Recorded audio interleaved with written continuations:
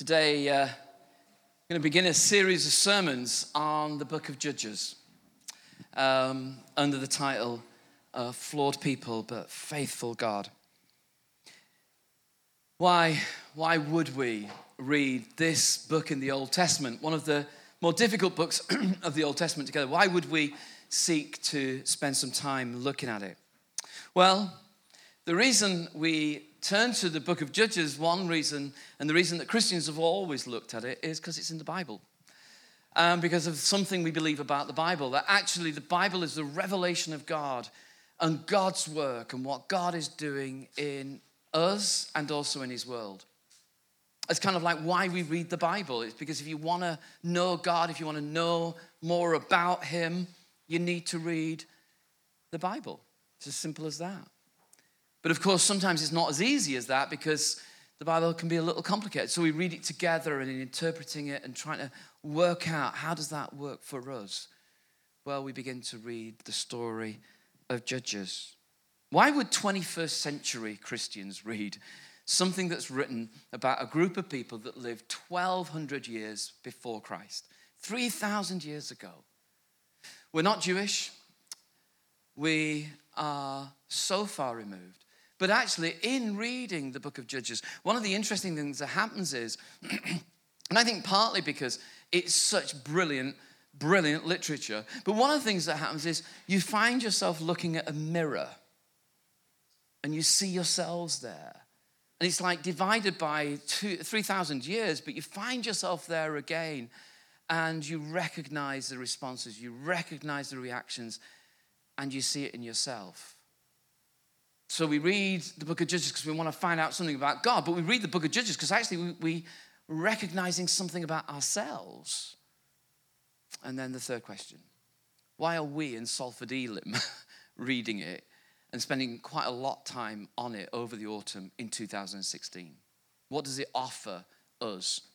Well, I think one of the reasons that we choose to read it at this time is because lots of us know how easy it is to hold the name of Christian and yet actually feel the passion for God to begin to slip. You retain the name, but everything, life, surroundings just press in and it kind of becomes, yeah, I'm a Christian, but I've got to deal with all this stuff first. And one of the things in the book of Judges that we'll find over the weeks is actually one of the things they struggled with was the passion they had for the God who loved them. And God wrestles with his own people. And he still does. God still wrestles with us to say, I want your heart. I want your whole heart. I want you to be mine. I want you to live for me. So why would we read the book of Judges? Well, because it's in the scripture and we want to know about God. Why? Because it's like a mirror. It tells us something about ourselves. Why would we be wanting to do it today? Because I know the temptation to hold the name, but actually to become the same as everybody else. And as we read the book of Judges, what we'll do is we'll see the consequence of that as it flows out.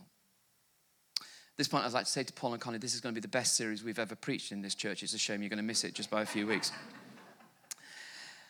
When you start to on a book that perhaps you've not read for ages or you perhaps have never read, then what you need is an overview. And I found a website, I come across a website a little while ago that I think is absolutely brilliant. It's a website that is called The Bible Project. I would heartily recommend it to all of you. If you want to know what individual books of the Bible are about, or indeed what the whole story is about, this website has done an absolutely fantastic job of putting together an overview of a book of the Bible in about 6 to 8 minutes. And it tells you the story. So rather than me tell you what the story of the whole Judges is, I thought I'd show this brilliant film. I hope you appreciate it. But we'll show you the film Against the Milky Way. The book of Judges. So remember, after Joshua led the tribes of Israel into the promised land, he called them to be faithful to their covenant with God by obeying the commands of the Torah. And if they do this, they will show all the other nations what God is like. So Judges begins with the death of Joshua and basically tells the story of Israel's total failure. The book's name comes from the type of leaders Israel had in this period. Before they had any kings, the tribes were all governed by these judges. Now, don't think of a courtroom. These were regional political military leaders, more like a tribal chieftain. And you need to be warned, the book of Judges is very disturbing and violent. It tells the tragic tale of Israel's moral corruption, of its bad leadership, and basically how they become no different than the Canaanites.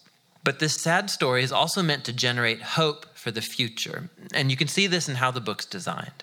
There's a large introduction that sets the stage for Israel's failure as they don't drive out the remaining Canaanites. Then the large main section of the book has stories about the growing corruption of Israel's judges. And the progression here shows how Israel's leaders go from pretty good to okay to bad to worse. The concluding section is really disturbing and shows the corruption of the people of Israel as a whole. So let's dive in and we can explore each part a bit more. The opening section begins with the tribes of Israel in their territories in the Promised Land.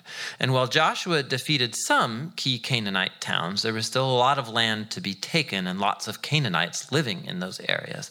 And so chapter 1 gives a long list of Canaanite groups and towns that Israel just failed to drive out from the land. Now, remember, the whole point of driving out the Canaanites was to avoid their moral corruption and their way of worshiping the gods through child sacrifice. God had called Israel to be a holy people, and that does not happen. Chapter 2 describes how Israel just moved in alongside the Canaanites and adopted all their cultural and religious practices. And it's right here that the story stops. For nearly a whole chapter, the narrator gives us an overview of everything that's about to happen in the body of the book. This part of Israel's history, the narrator says, was a series of cycles moving in a downward spiral. So Israel became like the Canaanites, and so they would sin against God. So God would allow them to be conquered and oppressed by the Canaanites, and eventually the Israelites would see the error of their ways and repent. So God would raise up a deliverer, a judge from among Israel who would defeat the enemy and bring about an era of peace. But eventually Israel would sin again, and it would all start over. This cycle provides the literary design and flow for the next main section of the book. It gets repeated for each of the 6 main judges whose stories are told here. Now, the stories of the first 3 judges, Othniel, Ehud, and Deborah, they are epic adventures. They're also extremely bloody stories. Either the judge themselves or people who help the judge, they defeat their enemies and deliver the people of Israel. The stories about the next 3 judges are longer, and they focus in on the character flaws of the judges, which get increasingly worse. So Gideon, he begins pretty well. He's a coward of a man, but he eventually comes to trust that God can save Israel through him. And so he defeats a huge army of Midianites with only 300 men carrying torches and clay pots. But Gideon has a nasty temper, and he murders a bunch of fellow Israelites for not helping him in his battle. And then it all goes downhill from there. He makes an idol from the gold that he won in his battles. And then after he dies, all Israel worships the idol as a god, and the cycle begins again. The next main judge is Jephthah, who's something of a mafia thug living up in the hills. And when things get really bad for Israel, the elders come to him begging for his help. And Jephthah was a very effective leader. He won lots of battles against the Ammonites, but he was so unfamiliar with the God of Israel, he treats him like a Canaanite god. He vows to sacrifice his daughter if he wins the battle. This tragic story, it shows just how far Israel has fallen. They no longer know the character of their own God, which leads to murder and to false worship. The last judge, Samson, is by far the worst. His life began full of promise, but he has no regard for the God of Israel. He was promiscuous, violent, and arrogant. He did win brutally strategic victories over the Philistines, but only at the expense of his own integrity, and his life ends in a violent rush of mass murder. Now, a quick note here. You'll notice a repeated theme in the main section of the book, that at key moments, God's Spirit will empower each of these judges to accomplish these great acts of deliverance. Now, the fact that God uses these really screwed up people doesn't mean he endorses all or even any of their decisions. God is committed first and foremost to saving his people, but all he has to work with is these corrupt leaders. And so work with them he does. This whole section is designed to show just how bad things have gotten. You can't even tell the Israelites and the Canaanites apart anymore. And that's just the leaders. The final section shows Israel as a whole hitting bottom. There are two tragic stories here, and they are not for the faint of heart. They're structured by this key line that gets repeated 4 times at the close of the book. In those days, Israel had no king, and everyone did what was right in their own eyes. The first story is about an Israelite named Micah who builds a private temple to an idol, and that gets plundered by a private army sent from the tribe of Dan. So they come and they steal everything, and then they go and burn down the peaceful city of Laish and murder all of its inhabitants. It's a horrifying story. When Israel forgets its God, might makes right. The final story of the book is even worse. It's a shocking tale of sexual abuse and violence, which all leads to Israel's first civil war. It's very disturbing. And that's the point. These stories are meant to serve as a warning. Israel's descent into self-destruction is the result of turning away from the God who loves them and saved them out of slavery in Egypt. And now Israel needs to be delivered again from themselves. The only glimmer of hope in this story is found in this repeated line in the last part of the book. It actually forms the last sentence of the story. Israel has no king. And so the stage is set for the following books to tell the origins of King David's family, the book of Ruth, and also the origins of kingship itself in Israel, the book of 1 Samuel. But the story of Judges has value as a tragedy. It's a sobering explanation of the human condition, and ultimately it points out the need for God's grace to send a king who will rescue his people. And that's the book of Judges. It's going to be a lot of fun, isn't it? Very good if you were able to follow it. And as I said, the website does that with lots of the books of the Bible. So if you can't get a grip of what you're reading, that's a really good place to go. So, is it? How are we going to regard this? Well, let's begin. And just for a few minutes this morning, this is how the book begins. After the death of Joshua, the Israelites asked the Lord, who of us is to go up first to fight against the Canaanites? And the Lord answered, Judah shall go up. I've given the land into their hands. So we begin by reading, and as it was on the film, you pick up, and the first sort of references after the death of Joshua. So you're already in this middle of this story, really. The story about how God gave a land to people, and Joshua had taken them into the land. You know the story of Joshua. Joshua fought the battle of Jericho, and the walls came tumbling down. And you read the book of Joshua, and it makes you feel like, well, this was easy. But actually, when you read the book of Judges, what you realize is this is not easy. That actually the land that God had given them would not just be easy to take, but it would involve fighting. I'll come to fighting in a moment. And when they asked who's to go first, the Lord said, Judah, one of the tribes, the southern tribe, there go. I've given the land into their hands. And you begin to get this feel that this story that we're going to be involving ourselves in is a story of a people of migration, a people looking for a land, a people looking for a place where they will be able to live in safety. But of course, when you read the land and you see about the land, those of you that have read the Old Testament a bit, you know the land was never just somewhere to live. It was like this spiritual barometer. It was a gift. It starts here in Genesis 12. The Lord had said to Abraham, go from your country, of the Chaldees, your people, your father's household, to the land I'll show you. I'll make you into a great nation, and I'll bless you. I'll make your name great, and you'll be a blessing. I'll bless those who bless you, and whoever curses you, I'll curse, and all peoples on earth will be blessed through you. And they set out for the land of Canaan, and the Lord said, to your offspring, I'll give this land. That's where the story begins, with the land, Genesis chapter 12.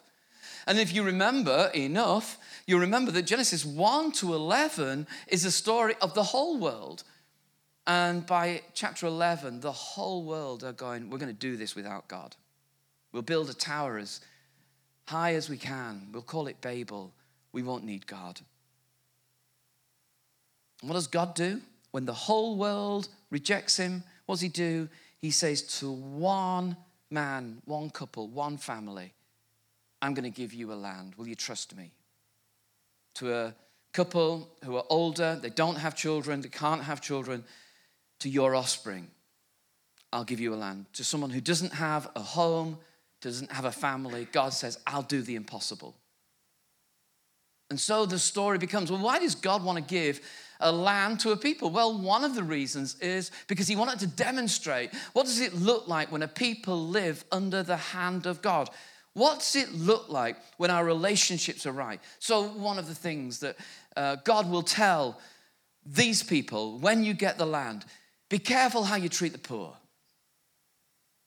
Because all around you, the poor, well, they just get a really rough deal. But when you're in the land, how do you deal with the poor?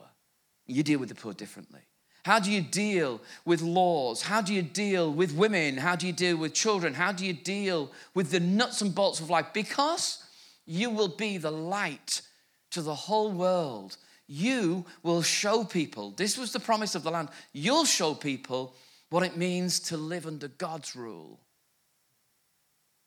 That was always the desire for land.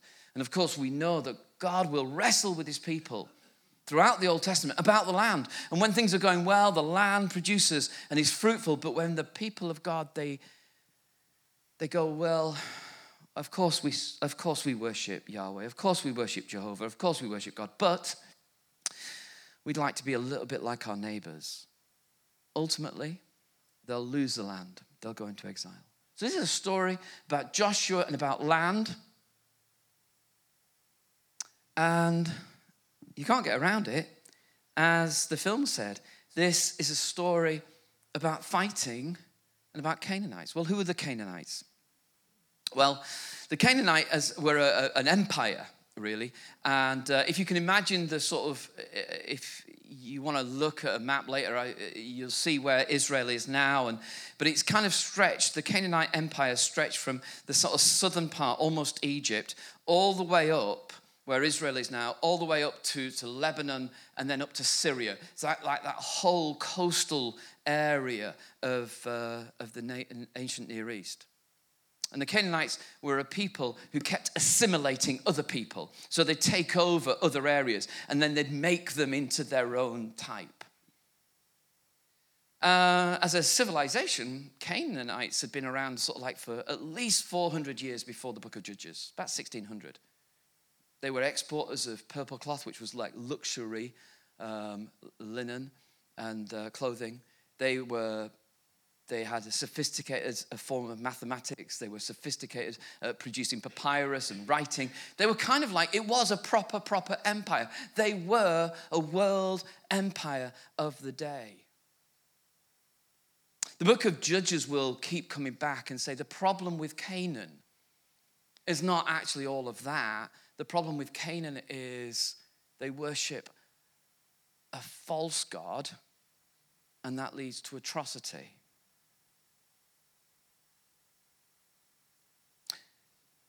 Who of us is going to first to fight? It's kind of interesting that in this very first verse of this new book, the people of God are going to God as though God is the commander-in-chief. Most religious people, and we're all cautious about this, because religious people who have power sometimes are really worrying. Yeah? Because it's like they claim that God validates their actions. But here it's kind of different. It's like the people of God go to the Lord and say, what should we do now? And the Lord says, I want you to go, Judah, you go first and fight. Now, there is a sort of an image then that some people have that, well, what's going on now is that these sort of Israelites are going in with AK-47s to these poor Canaanites and just absolutely massacring them. It's absolutely the opposite way around, really. It's like a David and Goliath situation. The Israelites were a poor, wandering, homeless people. They didn't have the force. They didn't have the power. And yet they're called to go. It's almost like, someone's written this, let me read it. It's almost though God says, I chose the weakest, most helpless nation, and I want to show the ancient world that this is who I am, the rightful ruler of the world who will stand up for the exploited and the oppressed. We who live within the big story have lived with the beginning of this. This is God's world. This is God's world. You don't get to do what you like with it. That's why some of you, and I've had lots of conversations with different ones of you, some of you get so upset about Syria because however you articulate it, deep down you go, it shouldn't be like this. You can't watch the BBC News of Syria and see what's happened in Aleppo and go, well, fair enough, it's Syria. It's their own business. None of us sit there and go, well, if that's what they want to do with their own country, that's fine. That's why the whole world is outraged. That's why America and Russia this weekend have said, let's have a peace process, because nobody in the world says, well, it's your land, you do what you want with it. Because all of us watch on and go, it is not right what happens in Aleppo. Where does that come from? Well, the Bible says it comes from a deep-rooted belief that this is God's world. You can't bomb the innocent and think you're going to get away with it.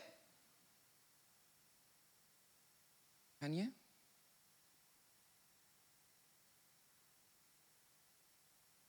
You can't treat people like that and for it to be okay.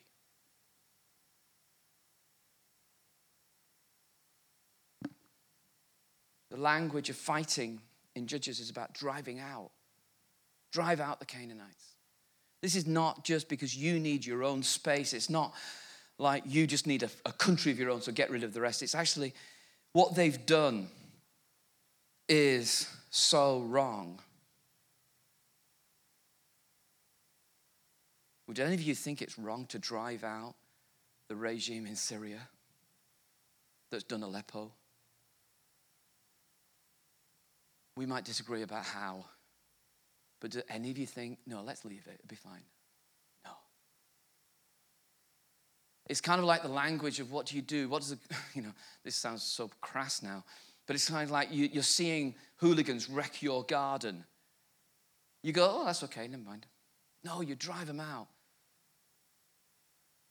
It's as if you're a landlord and you see your tenants wrecking a house, your house.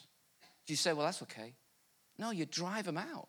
Or you're a prophet in the temple and you see people who've made the temple into something it was never designed to be, and you take a whip and you overturn tables and you say, no.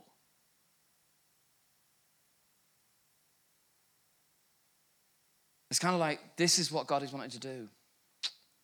And so the first chapter, and I'm not going to read the whole chapter because actually it's difficult to read it out loud without you being able to see in front of you a map of, well, what's going on and who's who.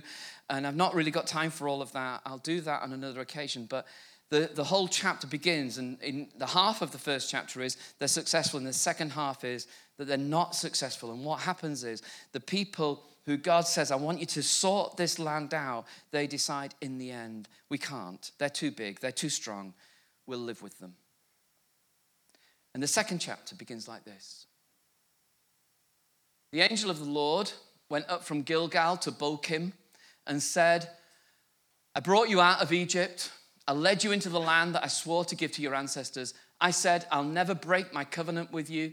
You shall not make a covenant with the people of this land, but you'll break down their altars. And yet you've disobeyed me. Why have you done this? And I've also said, I will not drive them out before you. They'll become traps for you, and their gods will become snares to you. And when the angel of the Lord had spoken these things to all the Israelites, the people wept aloud, and they called that place Bochim, which just means weeping. That's what the word means. And there they offered sacrifices to the Lord. What did God say? God said, I've promised I'll never break my covenant with you. That's the really good news, isn't it? I'll never break my covenant with you. A covenant is that agreement. It's stronger than a contract. It's a covenant is, I absolutely tell you, you're mine. I'll never leave you. I'll never forsake you. That's the covenant. And that's how God begins this. I will never break my covenant with you. But at the same time, the flip side of that is, don't you make a covenant with all that stands against me. It's kind of like you can't have it both ways. You can't stand on the fence. You can't say, I want God plus. And you break down their altars. You didn't. You lived with false religion. And again, the Bible story is this. The deep sense of wrong comes from the things you worship. And when you worship wrong, I'm not talking about, do you have a sheet in front of you or not a sheet? I'm not talking about that sort of stuff. I'm talking about who do you worship?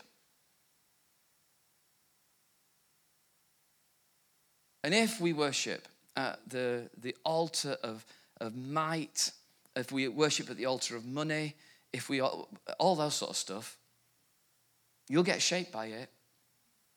And it's very difficult to worship Jesus too. You've got to choose who you're going to stand with. And you've disobeyed me. And so what does God say? How does this story set up? God says, well, I'm not going to drive them out for you. You'll have to live with the consequence of your choice now. You have to live with the consequences of your choice. In fact, in chapter 1, verse 19, the people had said, we can't. They're too strong. But in chapter 2, verse 3, God is saying, in verse 2, God is saying, it's not that you can't, it's that you won't. Not that you can't, it's that you won't. You say, we can't be different. We can't operate differently. And God says, that's not how I see it. Well, time's through. The rhythm remains. The rhythm remains for us, for you, for me. And it works out in many different ways, but amongst the ways it works out is like this. Temptations come, and you say, I can't resist. And this is going to sound a little hard, and God says, no, you won't resist. That's the problem. The bitterness that comes because you say, I can't forgive. And God says, no, it's just that you won't. The anger at the present, because you're so angry about how things are right now, because you can't hope. And maybe it's because we won't. The frustration, because I can't love. Or maybe it's because I won't. The half-hearted discipleship that says, I can't follow wholeheartedly. Maybe actually the problem is we won't. And it spills out. This is a writer, Lisa Terkeurst. I'm not really aware of much of her books, but I came across this quote. Raw emotions, anger, frustration, bitterness, resentment are the feelings we tend to hide from people we want to impress, but we spew on those that we love the most. It spills over. And then sometimes we weep because we recognize, we've been so wrong. And we weep like they did at Bochim. It's not enough. It's not enough just to be kind of regretful. And that's the story we're going to find. Because actually it's not enough just to feel bad about yourself. That's like a cul-de-sac of just guilt and frustration. Actually, it's knowing what we're saying yes to and what we're saying no to. And there's something about the book of Judges that calls me back, and as I'm reading it and trying to wrestle with it and work it out, I'm hearing that 3,000 years ago, God had said, look, I want you to do this. You can do this. I'm going to give it to you. It will involve your effort. It will involve your time. It will involve you being engaged with this. But I want to do something here, and I want to use you. And the people of Judges, in the book of Judges, and this is a really simplistic reading, but the people in the book of Judges, at least initially, are going, it's too hard. Can't do it. And God's saying, no, I've told you you can. I'm giving you what you need. And the people are going, no, it's too hard. And I'm reading it through my own eyes then. And I'm hearing Jesus say to me, will you follow me and make me Lord of all of your life? Not just part of it, not just sort of Sunday life, not just the religious bit, but the whole of life. And then that temptation within each of us to go, yeah, but it's quite difficult, isn't it? It's kind of God saying, no, I've given you all that you need for this. I've given you all you need for a life that will please me. Will you live here? And just as it was for the book of Judges, people who know what they're saying yes to, but at the same time then, we know what we're going to say no to. And the no is, in the book of Judges, the simple no is this: I don't want to be the same as everybody else. But I know how tempting it is. I don't want my reactions to be the same as everybody else. I don't want my responses to be the same as everybody else, but I know how easy it is. I know my own heart. It's the only way to a full life with the Spirit. Not guilt when we think we've got it wrong and we've spewed over other people all of those emotions, but actually that sense of, I want to follow you. I hear your call and I want to follow you. I want to turn away from an old way of life and I want to follow Jesus. I want him to be Lord. I want him to have the claim on my life. That's how the book of Judges begins. I read it because it's in the Bible and I want to know that God. The God who is not always easy. I read it because I can see it as a mirror to me. And I read it because we need the passion again of knowing the Lord and being faithful as disciples. We're going to pray together. You guys, do you want to come back? And